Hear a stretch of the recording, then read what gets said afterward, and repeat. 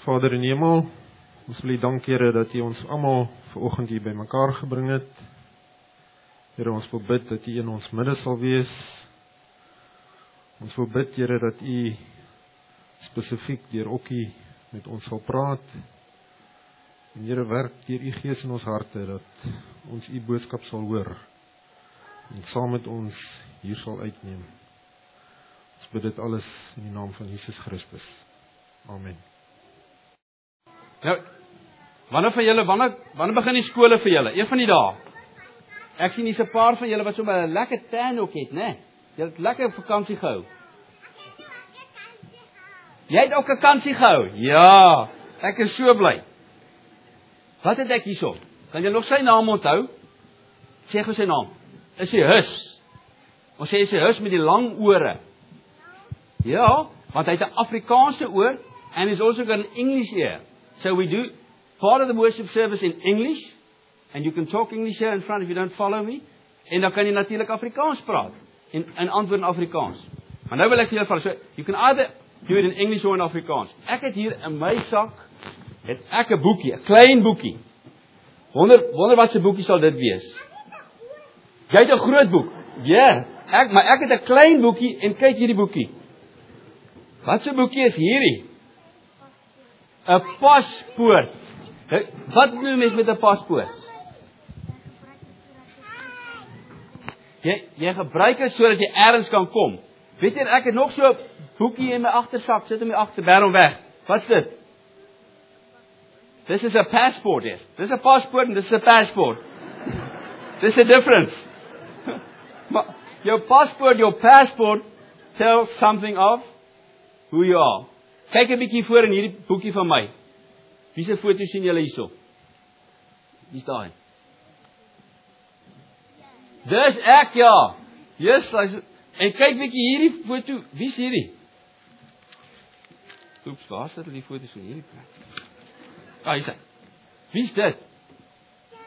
Nee, dis ek hier. Dit lyk soos ek, maar hy's baie ouer as ek, hierdie ene. Nee, jy moet mooi kyk. Ek sal weer vir julle twee wys. Daai een is nie ek. Ek het nog nie so 'n paspoort nie. Ja, kyk daar. Julle sien die verskil? Ja. Nou kan jy mooi sien, hè. Jou paspoort sê wie jy is. Hy sê wat jou naam is, hoe jy lyk. Jou pappa het ook 'n paspoort. Ja, ons het almal paspoort, want jy kan nie sonder 'n paspoort. Ons kan nie sonder 'n paspoort ry nie, né? Maar dit sê wie ons is en hoe ons lyk. Nou weet julle, die Bybel sê ook vir ons, hoe lyk die Christen se paspoort? Hoe Christene lyk? Want weet julle, as julle die dag gaan nou vir jou kan sê, net vir 'n oomblik stil bly, ek net gou die storieetjie vertel. Die dag as jy gedoop word, dan sê hulle, jy word gedoop in die naam van die Vader en die Seun en die Heilige Gees. Dan sê hy, saam met jou naam, sê gou vir een van julle se naam, wat is jou naam? Mika, en jou naam? Jenny, en jou naam? Renay, saam met, maar is almal dogtertjie, wat is die seuns? Een van die Joshua, ja, ek het nou nog hier weer Joshua gesien. Saam met Renay, Jonay, Joshua, is daar 3 name, van God die Vader, van Jesus Christus, en van die Heilige Gees. En dan sê hy, later aan, soos ons groter word, sê ons, my naam, en ek is 'n Christen. En ek is 'n Christen. Sê bietjie saam met my. Ek is 'n Christen. I am a Christian. I am a Christian. Sê dit saam met my. Kom sê dit, almal help hulle. I am a Christian. Say it again. I am a Christian. Ek is 'n Christen. Kom sê in Afrikaans. Ek is 'n Christen.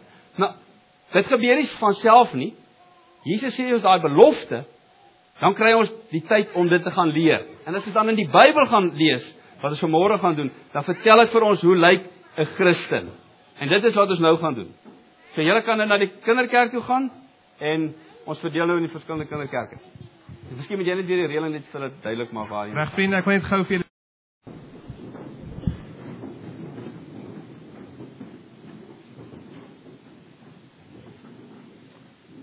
Let's bow our heads in prayer. Here ons God, uit U en deur U en tot U is alle dinge. U is die eerste en die laaste, die Alpha en die Omega. We bow in prayer to glorify your name, Almighty God, the beginning and the end, the everlasting God, our Father in heaven, in Jesus Christ our Savior, through the working of the Spirit, our guiding light every day. Thank you for this wonderful opportunity to praise your name together and to be in your presence. We pray this in the most precious name of our Lord Jesus Christ. Amen. Ek groet julle waarop julle elkeen hardop amen kan sê. Aan julle elkeen genade en vrede van God ons Vader, Jesus Christus ons Here, deur die werk van die Heilige Gees. Amen. The next part of this worship service will be conducted in English, so you may remove your headsets, and if you don't understand, then you can put it back and she'll explain what I'm trying to say in English. So, somebody asked me when I came in this morning, why are you dressed so properly? So, well, normally am I not dressed properly? He said, no, but you look a little bit different now.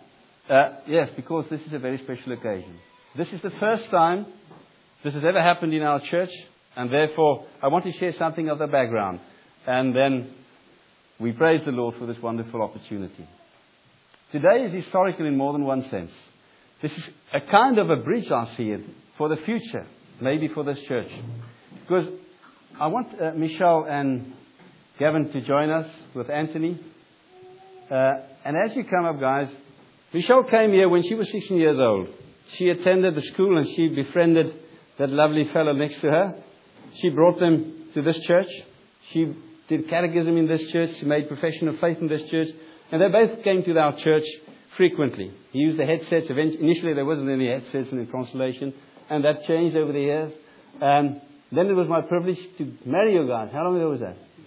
2 years ago, yes. And from then on, they started coming to this church again. And at one stage, they said, well, I want to make confession of faith in this church.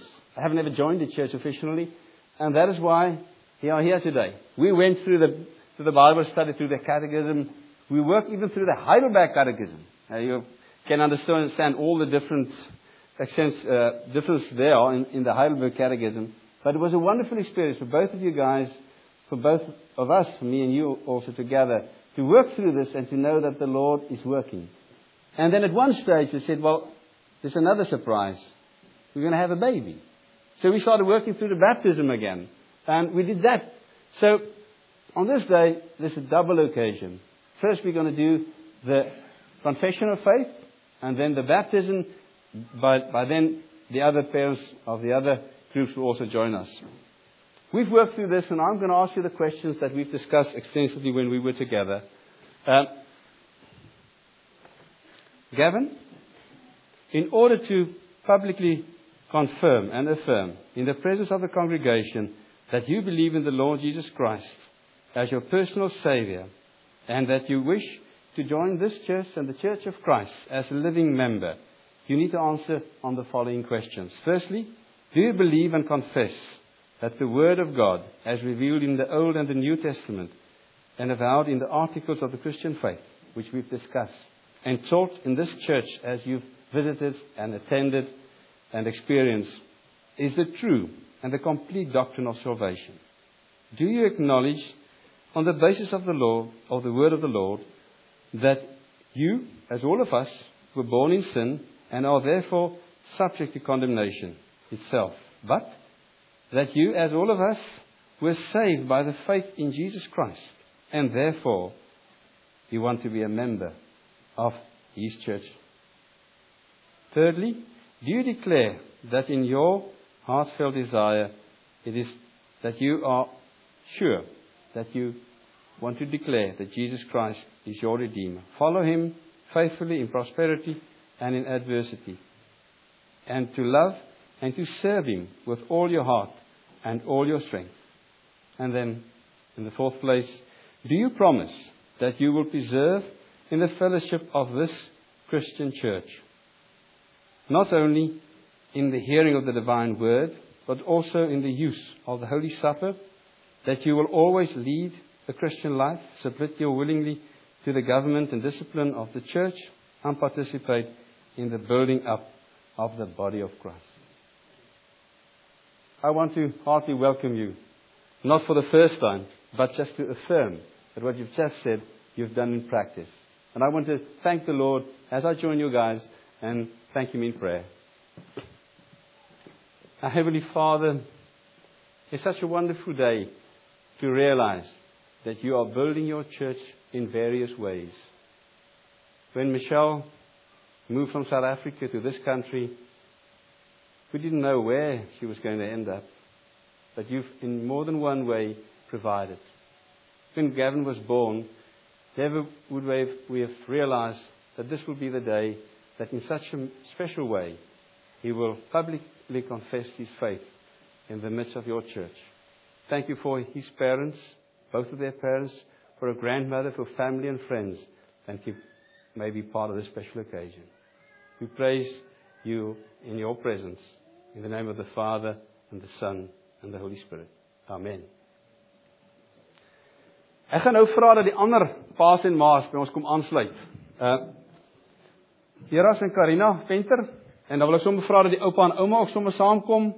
I want also invite Gavin's parents and Connie and Johan and the grandmother to join us, please, if you don't mind. Come stand with your child. You're welcome to join us, please. Dan ook Nikki en Petra van der Merwe. As waar is julle? Kom asseblief. En ek het vir Karen en Skalk gevra om, hulle is die selgroepleiers, en ek sal nou sê hoekom ek vir Karen en Skalk spesiaal gevra het om by Nikki en by Petra te kom staan. As Heras en Karina, hier's vandag mense wat nog nooit voor in hierdie kerk was nie. Danksy julle van ver gery, van South-End af het hulle gery vanmôre. Vir die 70 myl gery om hier te wees, maar hulle was deel van julle span. So ek bly dat julle ouers hier is. Hulle is lidmate van die Gereformeerde Kerk in Woester as ek reg het. En ons is baie dankbaar dat julle saam met julle kinders hier kan wees. Vir die eerste kleinkant as ek reg het, né? Ja, baie spesiaal en hy dra oupa se name ook. Sal nou JD noem hom nou hierso maar JP, né? JD. Dit kan ook P gewees het, né? Ja. Maar jy het hom reg gekies. Ek sal nou vir julle sê hoekom hulle dit so doen. En dan Nikki en Petra. Dis baie spesiaal dat Skalk en Karen langs julle kan staan. Want 3 maande terug is Nikki se pappa oorlede. Terwyl sy op die laaste oomblikke was van swangerskap. Sy kon nie saamgaan nie. 'n jaar gelede is jou broer vermis en tot vandag toe vermoed ook dood. So, jou familie is nou jou geestelike familie, waarvan Skalk en Karen eintlik die vergestalting is van julle hele selgroep wat na die tyd saam met julle gaan wees. We are the family of God together, and in baptism, we are reminded that the family of God is built by the triunion God, not by people. We are instrumental in building a family of our own. But when it comes to the family of God, and especially the Christian extended family, there's only one way to be part of this family. As I've already explained to the kids, that is through Jesus Christ. That your name, not only officially, but in person, as confessed again in public by Gavin, be united. So, in baptism, we baptize the child in the name of the Father, emphasizing that He is the spiritual Father, that we are the result of His grace. But only in Jesus Christ can we stand in that relationship through the crucifixion of Jesus, and therefore we baptize in the name of Jesus. And then the guiding Spirit of the Holy Spirit is with us and with our children. And this is not only a promise to the children, but equally to the parents. So I'm going to ask the questions first to you in English, and then I'll repeat that in Afrikaans.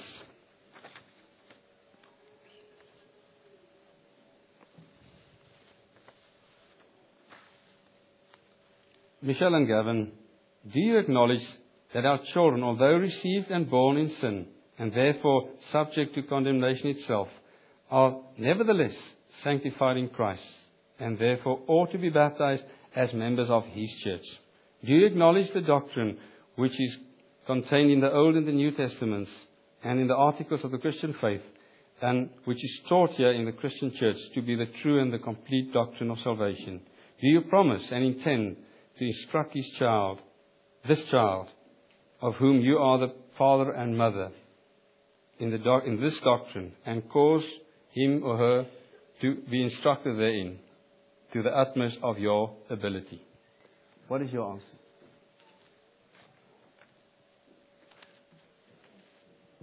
Voordat ek vir julle dit in Afrikaans vra, ek hoef nie te vertaal wat ek in Engels probeer sê het nie, maar ek wil julle daaraan herinner. Soos julle ouers by julle staan en soos julle selfgroep by julle staan, het God gesê op hierdie dag moet jy weet, is 'n verbintenis tussen God, die drie-enige God, die Vader, die Seun en die Heilige Gees. Maar ook 'n verbintenis met medegelowiges. Nie een van julle is gedoop in Engeland nie. Nie een van julle die dag toe julle ouers daar gestaan het gedink ons gaan julle kinders, of julle kleinkinders in Engeland kom doop nie.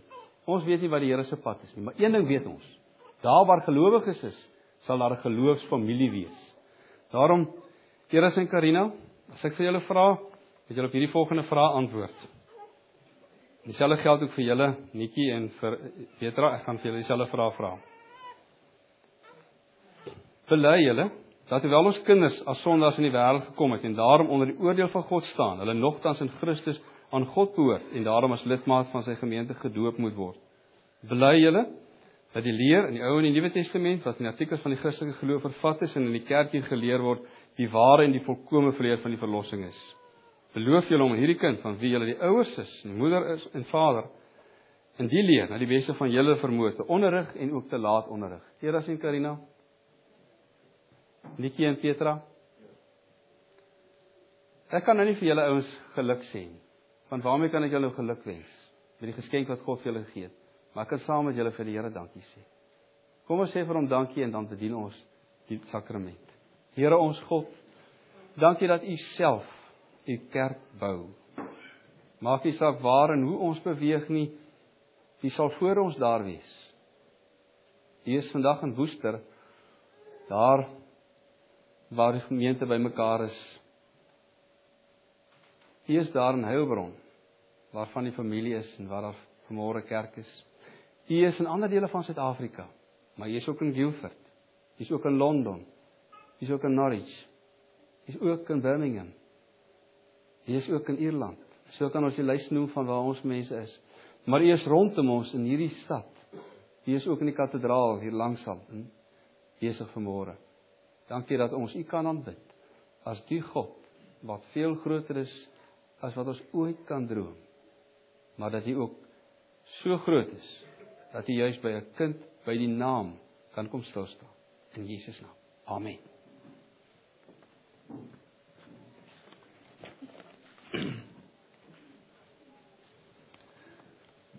Do you mind standing on this side?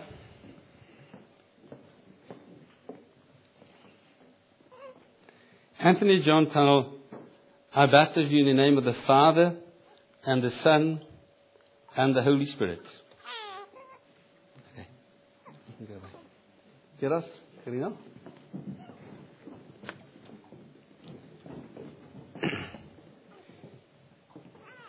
Joshua Dupree Venter, ek doop jou in die naam van die Vader, en die Seun, en die Heilige Gees. Amen.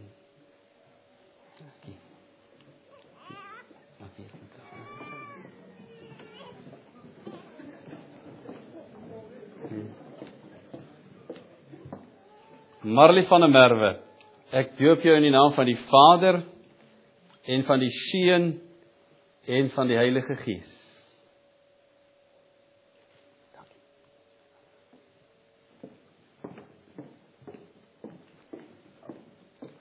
On behalf of the congregation, I'm going to share a candle with you, a baptism candle, that you may light any time that you want to talk and to pray and to think about your child. This just a special gift from our church, but actually just to remind you of this special day. And I'll also provide you with a certificate.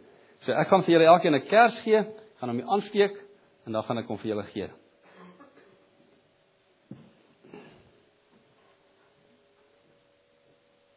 Ellen, ek wonder of jy vir my kan help hierso nie, dan steek ek die plek in die brand nie en die helft van syfie. Jy weet hoe die goed is hierso werk. Ek het vir hierdie kerse vas en ek my saam met my kom asseblief. Gavin, there's your certificate.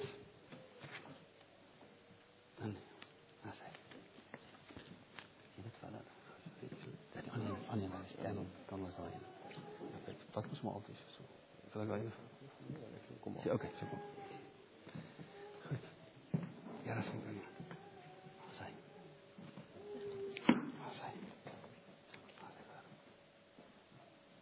Ek moet maar altyd bring.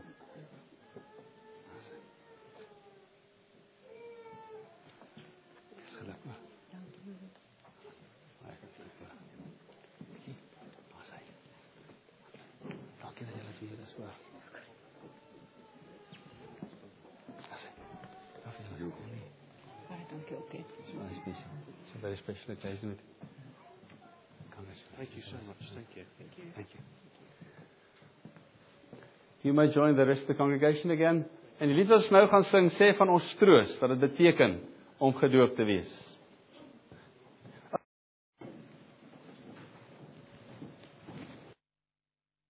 Al die 1 Petrus skema, dan kan jy dit net makliker kry. Miskien moet ek nou sommer so ietsie sê wat in die week met my gebeur het. Mens wonder soms wat hierdie kinders nou alles onthou as hulle hier voorkom staan. Sommige van julle sal dalk die mense onthou. Hulle was so 3 jaar terug, 2 jaar terug, is hulle hier weg. Hulle was 'n hele paar jaar hier gewees. Daar's nog hande op, as jy nog kan uitdeel hierso. Net as jy nog nie die blaadjies kry het nie. FC Bason, en hulle het 'n klein seentjie, Christof, wat so toe hy weg was, is net so 3 jaar oud gewees. Maar hy was maar altyd baie skaam. Hy het ook altyd hier voorkom staan. Hy is nou al 2 jaar terug in Suid-Afrika. En toe wel FC te sê, man, hulle wil al vir my die storie vertel. Daar by die skool waar hulle kind gespeel het, het hy met die dominee se seentjie gespeel. En toe vra hulle van by die huis kom, met wie se seentjie het hy gespeel? Toe sê hy, daai ouetjie, daai ander ouetjie. Hy sê nee, wat se ouetjie? Hy sê daai ouetjie daar wat altyd op die stage gestaan het daar by Guildford. Hy sê o, okkie. Hy sê ja, daai ouetjie. Ek het met sy seentjie. Hy sê o, dis 'n dominee man. En hy sê geluid, hy sê ja, maar hy is nou al rukkie weg. Hy sê, o, daai ouetjie, ek dink hy's dood, né? So, jy moet nou net bel of ek hoor of ek nog daar is. Maar, dit is wonder soms wat hulle onthou. Hulle onthou meer, as net die ouetjie wat hier voor staan. Ek het, 2 sondae terug hier gepreek en gesê, ek is so bewus geraak daarvan, dat as ek preek, moet ek op 'n manier iets vir jou gee, wat jy nie net by 'n Sondag in die diens gaan onthou nie, maar wat jy kan saamvat met jou. Ek het oor die psalms gepreek. En ek het gesê, hier's 'n indeling, hier's 150 psalms, so lyk hulle. Wil jy nie een psalm 'n dag gaan lees, dan is jy vir minstens 6 maande besig. Nou wil ek nou nie vra, soos die dominee wat gesê het, hy gaan volgende Sondag oor die mense preek wat nie die waarheid praat. Hy sê, hy wil vir die gemeente sê, hulle moet Markus 17 gaan lees. En toe hy die Sondag inkom, toe sê hy nou, dis nou daai preek oor wat ek vir julle gesê het, maar steek ek op, wie van julle het Markus 17 gelees terwyl ek weg was in hierdie week? En hulle steek hulle hande so op. Hy sê, ja, dis met julle wat ek wil praat, want Markus het net 16 hoofstukke. Ek gaan nou nie vir jou vra om jou hand op te steek of jy dit gelees het nie, maar ek gaan vanmôre weer uit 'n boek van die Bybel lees, wat ek jou 'n skema gaan gee, wat 5 hoofstukke het. En as jy daai 5 hoofstukke in die week gaan lees, dan gaan dit jou help. En as jy dit 2 weke nodig het, doen dit oor 2 weke. Ek gaan saam met jou lees uit 1 Petrus. Nou, dis maklik om te kry, dis aan die einde van die Bybel. As jy jou Bybel oopmaak, my Bybel bladsy 206, dan gaan jy dit daar kry. I just want to make sure about the English translation. Is it working? If anything is not working, just raise your hands and we will supply you. And if you don't understand, it is sometimes difficult to understand me. So you don't. A lot of other people don't understand me either. So goed, kom ons gaan saam hier lees. Maar aan die begin van hierdie brief sê hy eintlik dis 'n omsendskrywe aan Christene wat op verskillende plekke woon en leef. En daai Christene was in die minderheid gewees. Dit was nie vir hulle altyd ewe maklik om Christene te wees nie. Nou skryf hy hierdie boek om hulle te bemoedig en hulle te herinner dat dit wat hulle glo, dit wat hulle doen, is belangrik. Daarom sê aan die einde van die 1 Petrus hoofstuk 5 vers 12 sê hy, waarom skryf ek? Ek het geskrywe om julle te bemoedig en julle te verseker dat hierdie dinge die ware genade van God is. Staan hierin vas. As hy in Afrikaans vandag is, hy sê, ek sê vir julle, dit wat julle doen is reg, julle moet net vasbyt.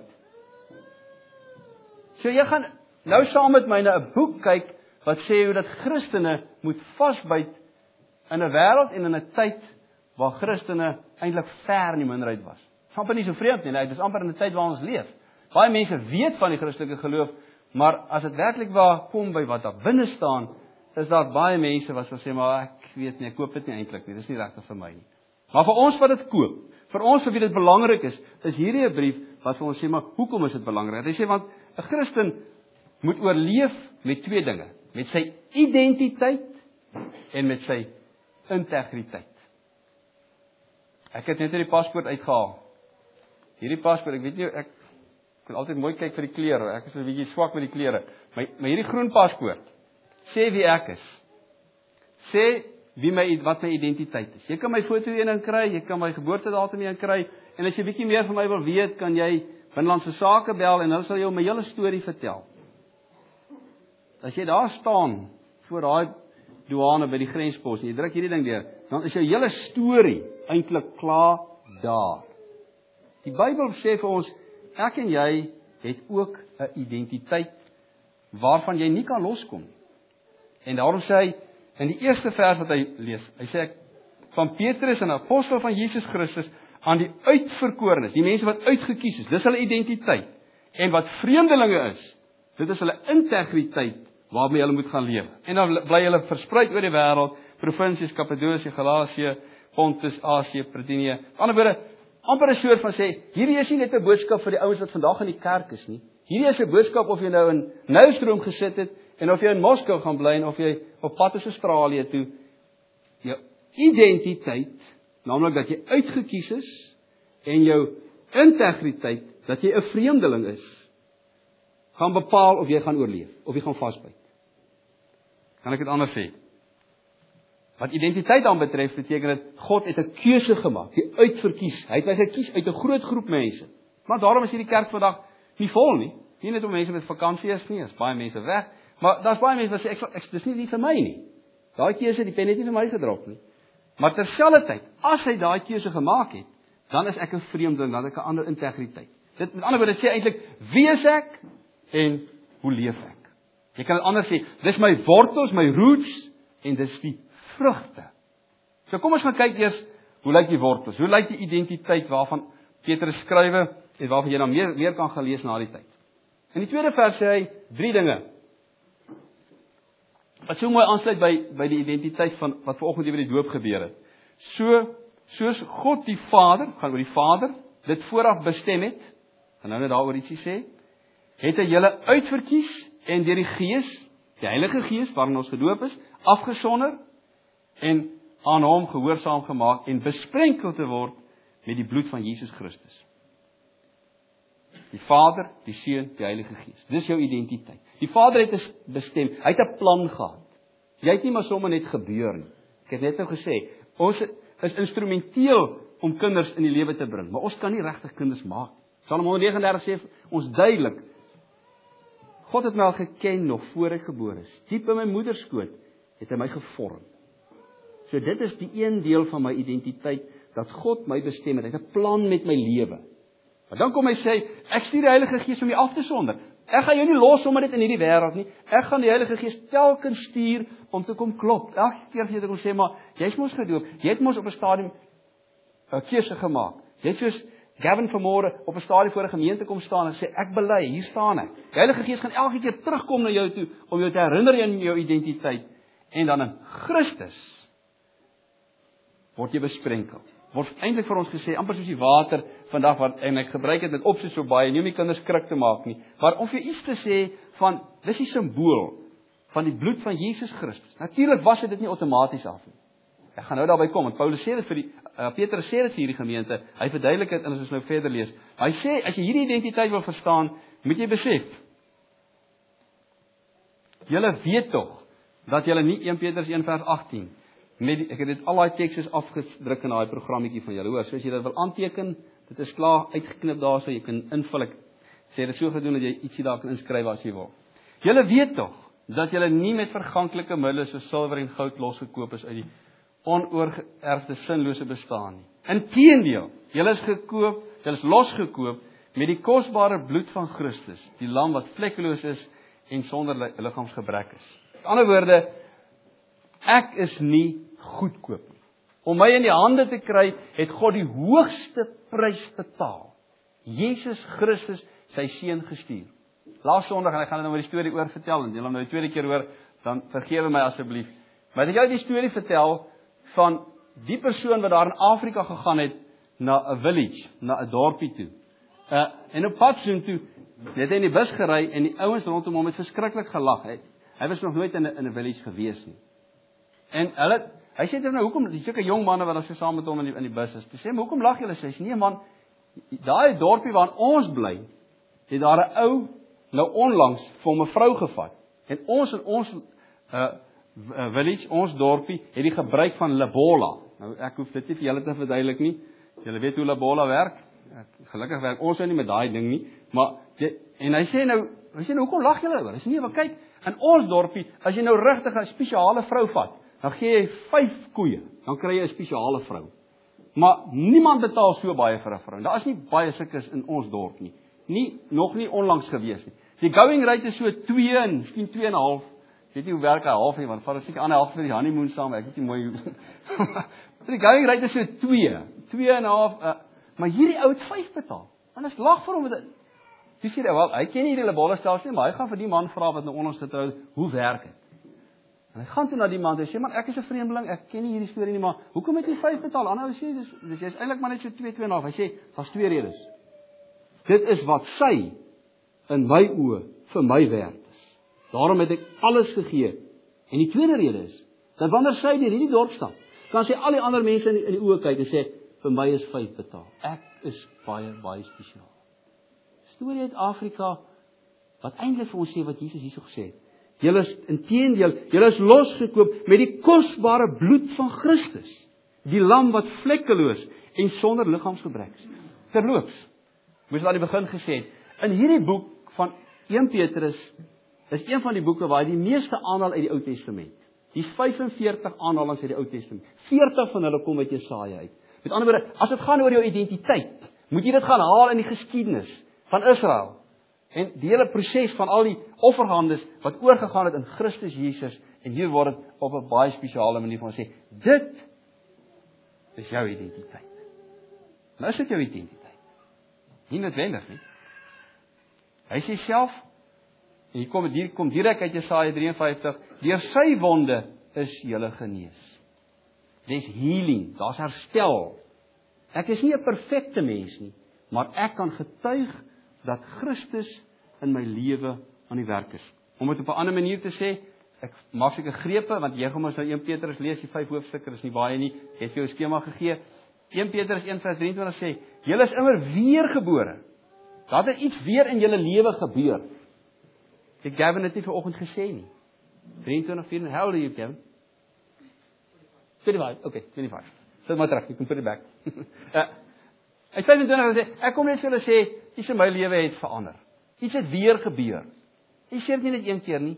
Wedergeboorte is 'n wonderlike ding. Hy gee vir jou 'n nuwe status, maar hy los jou nie daar nie, want ek moet weer na God toe kom en sê, Here, waar staan ek vanmôre? Is ek nog seker dat dit my identiteit bepaal? Is dit weet in my wese is? Wat ek geskryf. Natuurlik kom ek net eenmaal tot bekering. Maar dan is ek op 'n pad. Dan is ek op 'n missie. Dan is ek op 'n ander rigting. En daai rigting gaan my hele lewe verander. Daarom, as jy verder saam met my blaai, gebruik hier 'n baie mooi beeld. In hoofstuk 2 vers 25, hoofstuk 2 vers 4 en 5, dag 4 tot 8. Hy gebruik 'n beeld van 'n gebou. Ek gaan dit vir jou lees. Dis ook weer 'n aanhaling uit die Ou Testament wat hierna verwys. Kom na hom toe, na Christus toe. Die lewende steen. Dit nou gaan oor jou verhouding, jou identiteit met God. Wat deur die mense afgekeur is, maar deur God vir 'n ereplek uitverkies is. Laat julle as lewende stene opbou tot 'n geestelike huis, om 'n heilige priesterdom te wees en geestelike offers te bring, waardeur Jesus Christus vir God welgevallig is. Daarom staan daar in die skrif, kyk, ek lê 'n Sion, 'n klip, uitverkies vir die ereplek. Wie in hom glo, word nooit teleurgestel. Weer 'n Ou Testamentiese aanhaling wat sê, kyk na hierdie gebou, en Jesus Christus is eintlik 2 dinge. Hy is die hoeksteen, en hy is die sluitsteen. Kom ek probeer verduidelik wat dit beteken. In die oorspronklike Grieks staan daar rospina. Dis die steen wat spesiaal is. Die sleutelsteen, dit kan of die hoeksteen of die sluitsteen wees. Ek het hierdie prentjie nou gebruik want dit illustreer dit.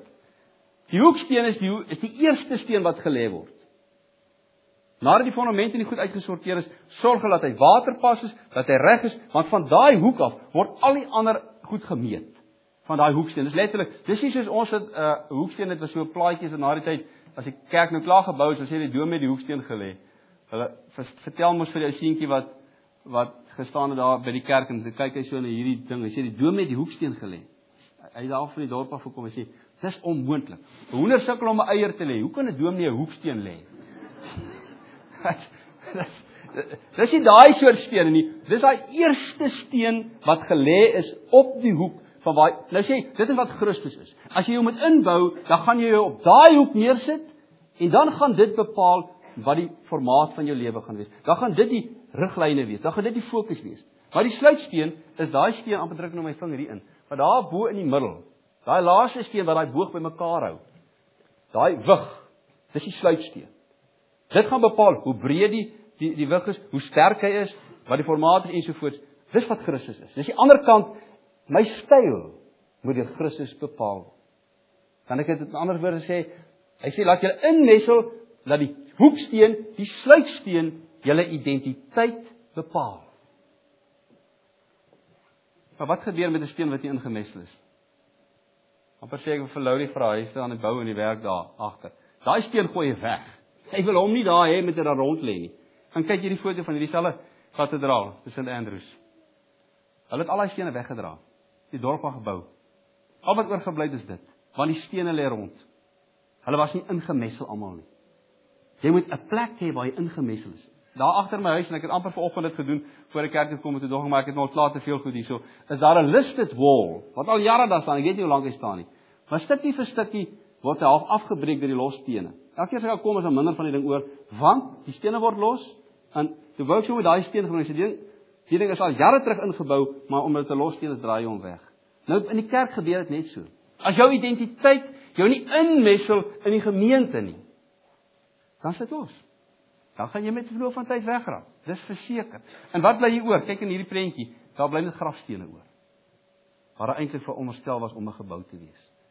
Mag dit nooit waar wees dat jy alles gehoor het, alles gesien, alles verstaan het en uiteindelik net 'n grafsteen. Hulle sê mos mense gebruik die kerk, hulle gooi jou 3 keer. Hulle gooi eers die doopwater op jou en dan kom hulle gooi hulle konfetti op jou en as die einde dan gooi hulle die grond op jou. So jy moet net besluit, is dit waarvoor jy ingemessel wil word in die kerk en in die gemeenskap van God? Hoe sal jy weet of jy ingemessel is? As jy ingemessel is daar 2 dinge. Daai plek is duidelik. As jy daai baksteen uithaal, is daar 'n gat. En die tweede ding is hy dra die gewig. Kan ek dit maar baie prakties vir jou sê? As jy nie meer deel is van hierdie gemeenskap, of watter gemeenskap jy jouself aan beskou, watter gat laat sê, behalwe die sitplek waarop jy sit. Sal mense sê, ons mis jou, ons sien jou nie meer nie, jy is nie in ons selgroep nie, daai bediening het gaan staan, want jy is nie daar nie. Kan ek jou vra? Ek doen dit nie altyd nie, maar gaan dit jou nou vra. Net gou die afkondigings oopmaak. As jy net gou kyk daar by die afkondigings, ek hoop net kan my hand op myne lê. Op bladsy 6 van die afkondigings. Ek doen dit nie altyd nie, maar bladsy 6 onderaan. Gee vir jou die inkomste en die uitgawes van hierdie gemeente. En gee vir jou die balansstaat. Is jy ingemessel, draai jy jou gewig, bring jy jou kant, gee jou bydrae, of weet ons nie eens van jou nie, en sal jy ook maar net soos enige ander net 'n gat op die sitplek los, as jy die dag nie daar is nie. Wanneer is jy ingemessel? Nie net wanneer jy geld gee nie, maar wanneer jy 'n verantwoordelikheid aanvaar het, soos Gavin hier voorgestaan het en gesê het, I commit myself to be a living part of this church and this community. So ek gaan 'n gat los die dag as ek nie meer daar is nie. So die punt wat ek vir wil maak. Die Bybel sê vir ons duidelik, jy het 'n identiteit. God die Vader het jou bestem, uitgekies. Jesus Christus het jou besprenkel. Die Heilige Gees is aan die een kant gesit. Jesus het jou betaal, duur betaal. Jy's nie goedkoop nie. Daar het 'n wedergeboorte, 'n tweede ding in jou lewe gebeur. Jy's ingemessel. En as iemand vir jou vra, wys my jou paspoort, dan sê kyk maar, daar's my foto.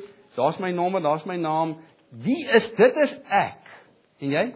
Hoe lyk jou paspoort? Hoe lyk jou geloofspaspoort? Is jy seker dat dit jou identiteit is? Want ek het gesê Petrus skryf vir die gemeente. Hy sê Christene moet leef as jy deel is van hierdie groep. Daar staan dit. Julle daarenteen, hier is die definisie wat in jou Christelike paspoort moet staan deur die lewe. Is 'n uitverkore volk, 'n koninklike priesterdom, 'n nasie wat vir God afgesonder is, die eiendomsvolk van God. Die volk wat die verlossingsdade moet verkondig van hom wat julle uit die duisternis geroep het na sy wonderbare lig. Daar is die definisie wat voor in die paspoort van 'n Christen staan. Sien jy, daar's 'n rede voor waarom hy jou deel gemaak het, sodat die wonderdade van God verder kan gaan, sodat die wêreld 'n beter plek kan wees waar jy is. Dis die doel. As jy gedink het hy maak jou 'n Christen sodat hy jou kan hemel toe vat, dan het ek vir jou slegte nuus. Jy gaan nog lank hier rond wees. Ek weet nie hoe lank nie, maar terwyl jy hier is, was dit die bedoeling. Nie om te sê ek het 'n paspoort. Waarvoor het hy 'n paspoort? Om te reis. Jy nie op die dinge sit nie, op een plek sit nie. Jy ry. Dis tog waarvoor ek die ding het. Hy stempels in. Kry visums al hierdie goedes. Ek kan nou nie oor dit nog sê. Maar goed, so dit is waarom ek 'n paspoort. Waarom het ek identiteit? Om dit weg te steek? Nee, nonsens.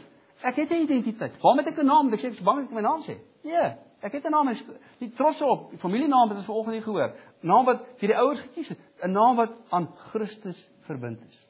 Maar Paulus sê, ek sê almekaar Paulus. Die Here weet dis Petrus en ek weet dis Petrus en ekskuus as ek elke keer Paulus sê. Ek sou gewoon met Paulus by die wet te preek en nie uit Petrus nie.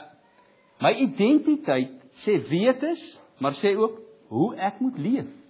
Dit sê wat my wortels is, maar dit sê ook hoe die vrugte lyk. En daarom die tweede deel waarby ek nou gaan stil staan, wat ook deur hierdie brief vloei, sê as jy jou identiteit verstaan, hoe lyk jou integriteit waarmee jy lewe? En ek gaan daarna kyk. 1 Petrus 1 vers 14 tot 16 sê, as gehoorsame kinders, moet julle wat julle identiteit nou het, nie julle lewe inrig volgens die begeertes wat julle vroeër gehad het, toe julle God nie geken het. Nee, soos hy wat julle geroep het, heilig is, moet julle ook in julle lewenswandel heilig wees. Daar staan immers geskrywe, wees heilig want ek is heilig. Nou, as jy die woord heilig hoor, dan sê jy, dis daai skynheilige ouens. Ek gaan nie kerk nie, want dis net vol skynheilige mense. Weet jy, heilige mense is nie sonder foute nie. Dis nie wat die Bybel sê nie. Maar die heilige mense weet, ek is aan die heilige God verbind, en daarom moet ek anders wees. Anders. Dis wat heiligheid eintlik sê. Anders. Daar was 'n tyd toe dit nie so was nie. Sê daarom. Dit was, ek het volgens my begeertes gedoen, ek het net gedoen wat ek wou. Ek sê, what's in it for me? Dis my hele lewe, ingestel op my, I'm the center of the universe, I'm the captain of my soul. Nee. Nou sit jy nie so nie.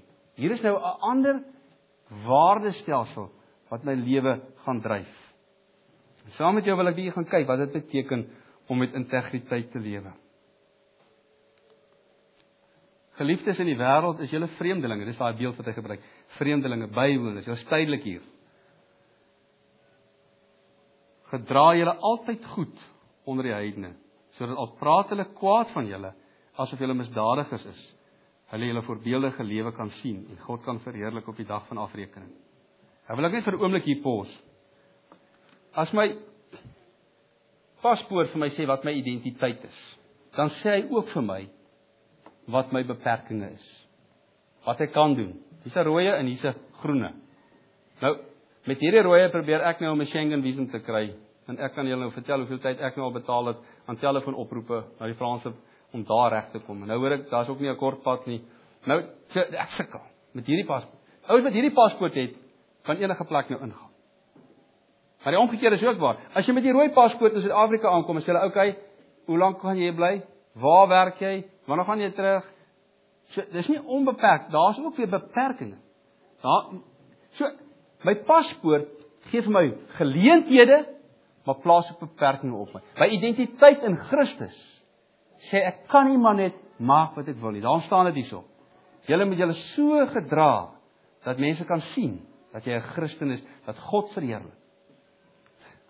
Ek het 'n vriend daar in Pretoria wat nogal vinnig kan praat, maar hy hakkel. Veral in hoe kwaader is, hoe meer hakkel hy. En hy ry op 'n dag ry hy in sy kar En een van hierdie ouens daar in Pretoria swaai so voor hom in met so 'n blou bil ding en nou ja, ek is 'n blou bil, so dis nou nie te om te tel nie, maar nou het hy nog 'n visie ook agter hom in, agter. En hy ry ongeskik, hy sê hy verfies, hy sê jy het hy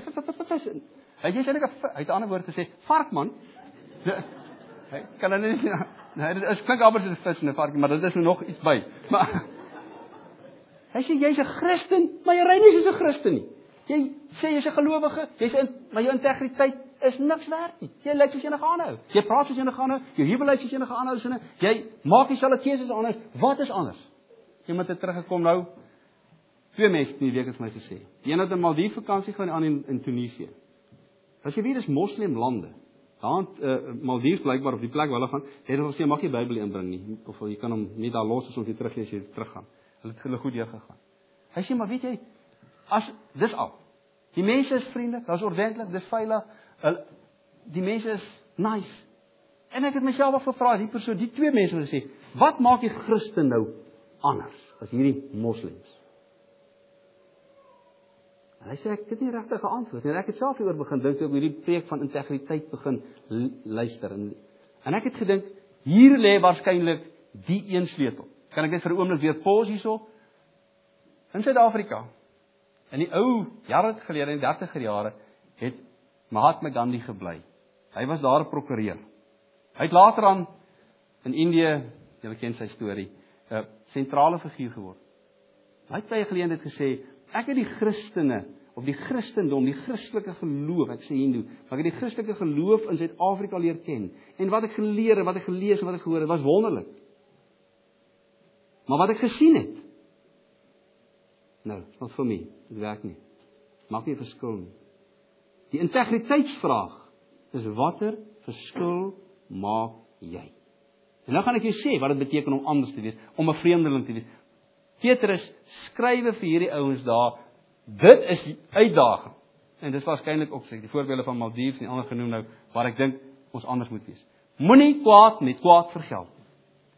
Belediging met belediging. Inteendeel, antwoord met 'n seënwense, want daartoe is julle geroep, sodat julle die seën van God kan verkry. Dis nie tit for tat nie. Inteendeel, die uitdaging in die ander sy, dis nice om met mense nice te wees, hulle by jou nice is. Jesus het dit baie reg gesê. Ek lees vir julle Lukas 6 vers 27, Jesus se woorde wat gesê het, so is jy anders, so leef jy met integriteit. Moet julle vyande lief hê. Doen goed aan die mense met wie deur wie julle gehaat word. Seën die mense deur wie julle vervloek word. Bid vir die mense deur wie julle sleg behandel word. Behandel ander mense soos julle self behandel wil word. As julle net die liefhet wat julle liefhet, watter aanspraak op dank het julle dan nog? Ook die sondaars het net die lief wat vir hulle liefhet. En as julle goed doen, net aan die wat julle goed doen, watter aanspraak op dank het julle dan nog? Sondaars maak maar net soos julle. Hierin lê die onderskeid. Dat as iemand nie nice is, dat ek sal nice wees. Dat ek die ander wang, dat ek sal sê, okay, ek sal gaan of verskoning vra. Ek gaan die vredemakers wees. Jesus noem hulle, hy sê, en daarom sal die vredemakers kinders van God genoem word. Want hulle gaan ten spyte van wat daar gebeur, terug. Hulle gaan maak reg. En nou kan jy verder hierdie 5 hoofstukke gaan lees. Hy skryf hier oor hoe jy in jou huwelik moet optree as daar spanning kom. Hy skryf hoe dit by die werk moet gaan. Hy skryf hier oor hoe jy tussen vreemde mense wat jou as Christen afkraak moet optree. En al daai voorbeelde gaan ek nie nou noem nie, maar hierin gaan jou andersheid sigbaar word. Christene wat so lewe is nie, luister mooi, vrywilligers nie, maar gewilligers. Hoekom sê ek dit? Ek hoor dikwels dat mense sê, maar ons is vrywilligers, ons sal help, maar jy weet, ons is almal net vrywilligers, en ek het waardering, maar vrywillige mense gaan na 'n charity toe. Hulle kies, want al die ander mense wat daar is like daai charity en hulle doen dit. As jy hou van voeltjies, dan gaan jy na 'n voeltjie charity toe. En dan gaan jy na die ouens wat berg klim, en dan gaan jy na die ouens wat die blinde honde, of daai honde, en julle weet daai charity, verskillende charities, want almal is like-minded. Jy gaan maar aansluit by die klub wat jy nou van hou, en dan is jy nou daar, en is dit nou lekker, en is dit nou so. Maar die kerk is nie vrywillige mense nie. Dis mense wat gewillig gemaak is deur Jesus Christus. En dis 'n verskriklike groot verskil. Hier's mense wat ek niks like nie. Nee, ek nou nie. Wow, rephrase. Hier's mense wat my niks like nie. Kom ek sê dit andersom.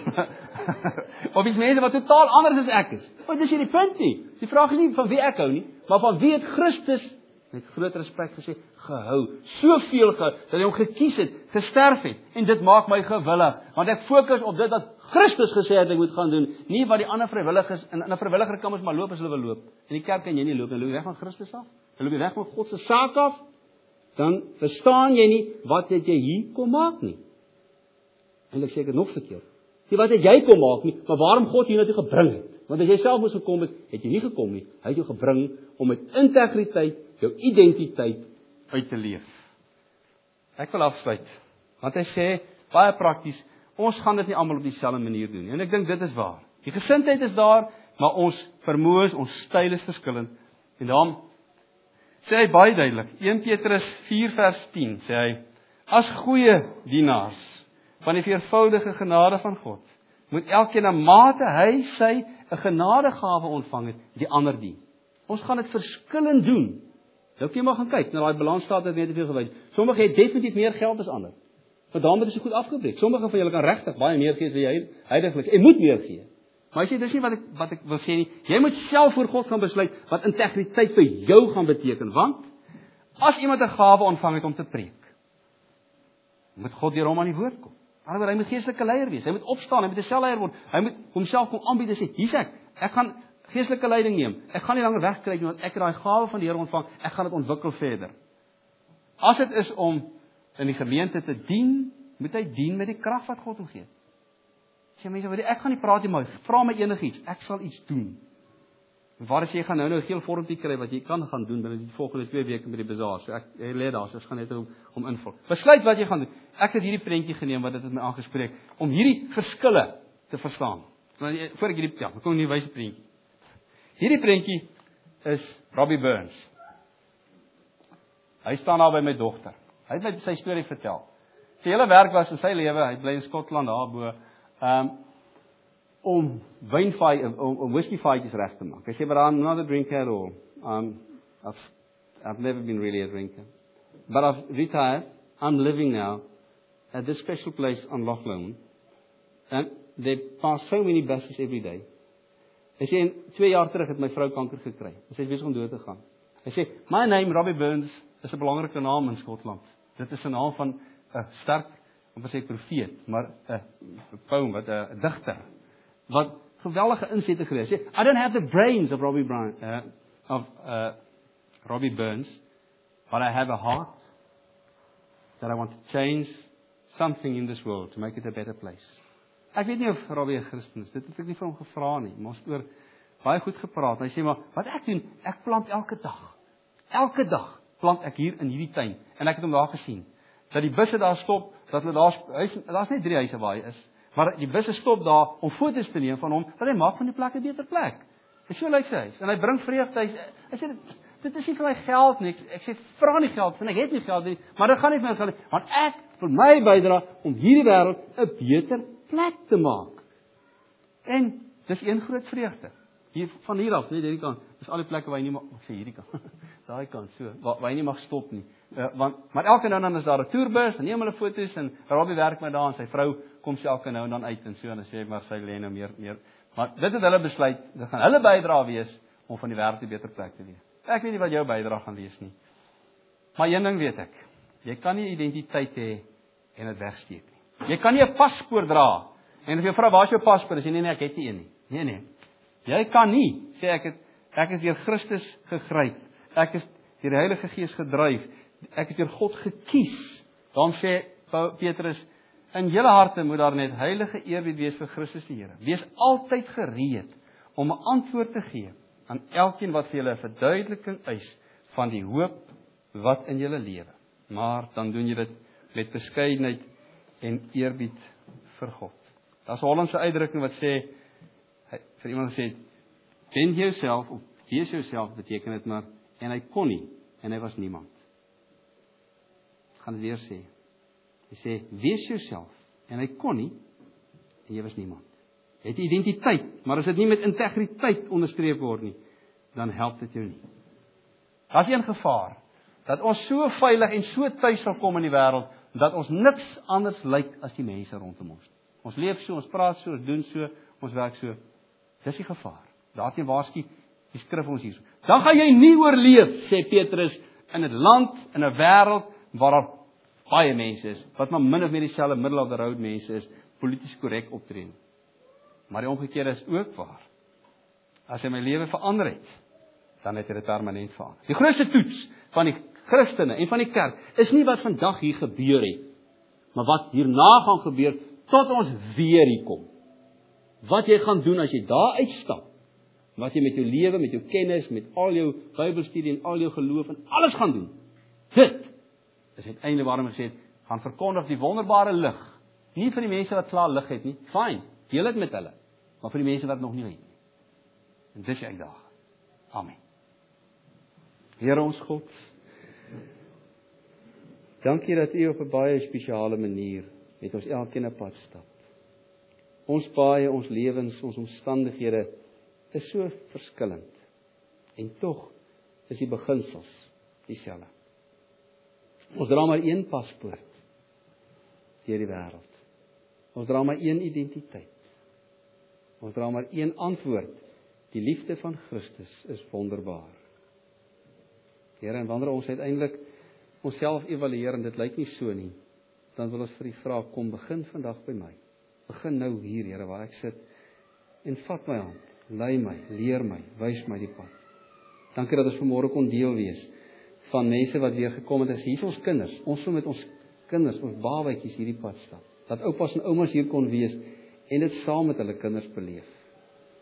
Dat ons ook kon sien, Here, hoe dat U op 'n naweek, wat baie mense met vakansie is, tog mense die passie gee en sê, maar hier wil ek wees. Dis vir my 'n belangrike afspraak op so 'n mooi dag, dat ek saam met medegelowiges vir die Here kan dankie sê, vir die lewe en vir die ewige lewe.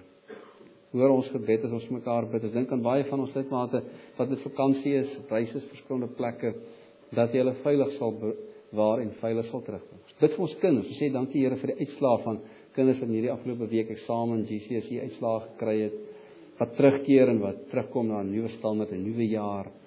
Ons bid vir ons kinders wat gereed maak om universiteit, college toe te gaan en daar verder te gaan.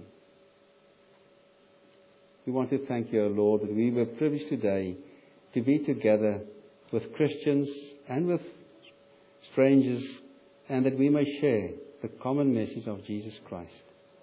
We want to pray for our different families as we disperse and go in different ways in the coming week and the coming months. Be with us. Dankie dat ons ook ons program aan U kan opdra. Dink aan die dankfees wat so 'n groot deel van ons lidmate betrokke het. So 'n groot groep mense wat hulle kant dring en wat inset te lewe. Elkeen wat in die kernleierskap en wat tweede myl stap. Maak hierdie tyd, Here, 'n baie spesiale tyd. Dink aan volgende naweek wanneer ons as gemeente saamtrek by die somerkonferensie en vir die tema, Here, gebruik my. Dat U ons sal gebruik. Miskien sommige van ons wat vandag nog hier is, voel my ek wil gaan, dat U hulle 'n passie sal gee om op 'n manier ook deel te wees van hierdie ervaring. Dankie dat ons lewe, ons keuses, ons planne, alles voor U kan kom lê en sê, Here, toets my en leer my asseblief. In Jesus naam. Amen.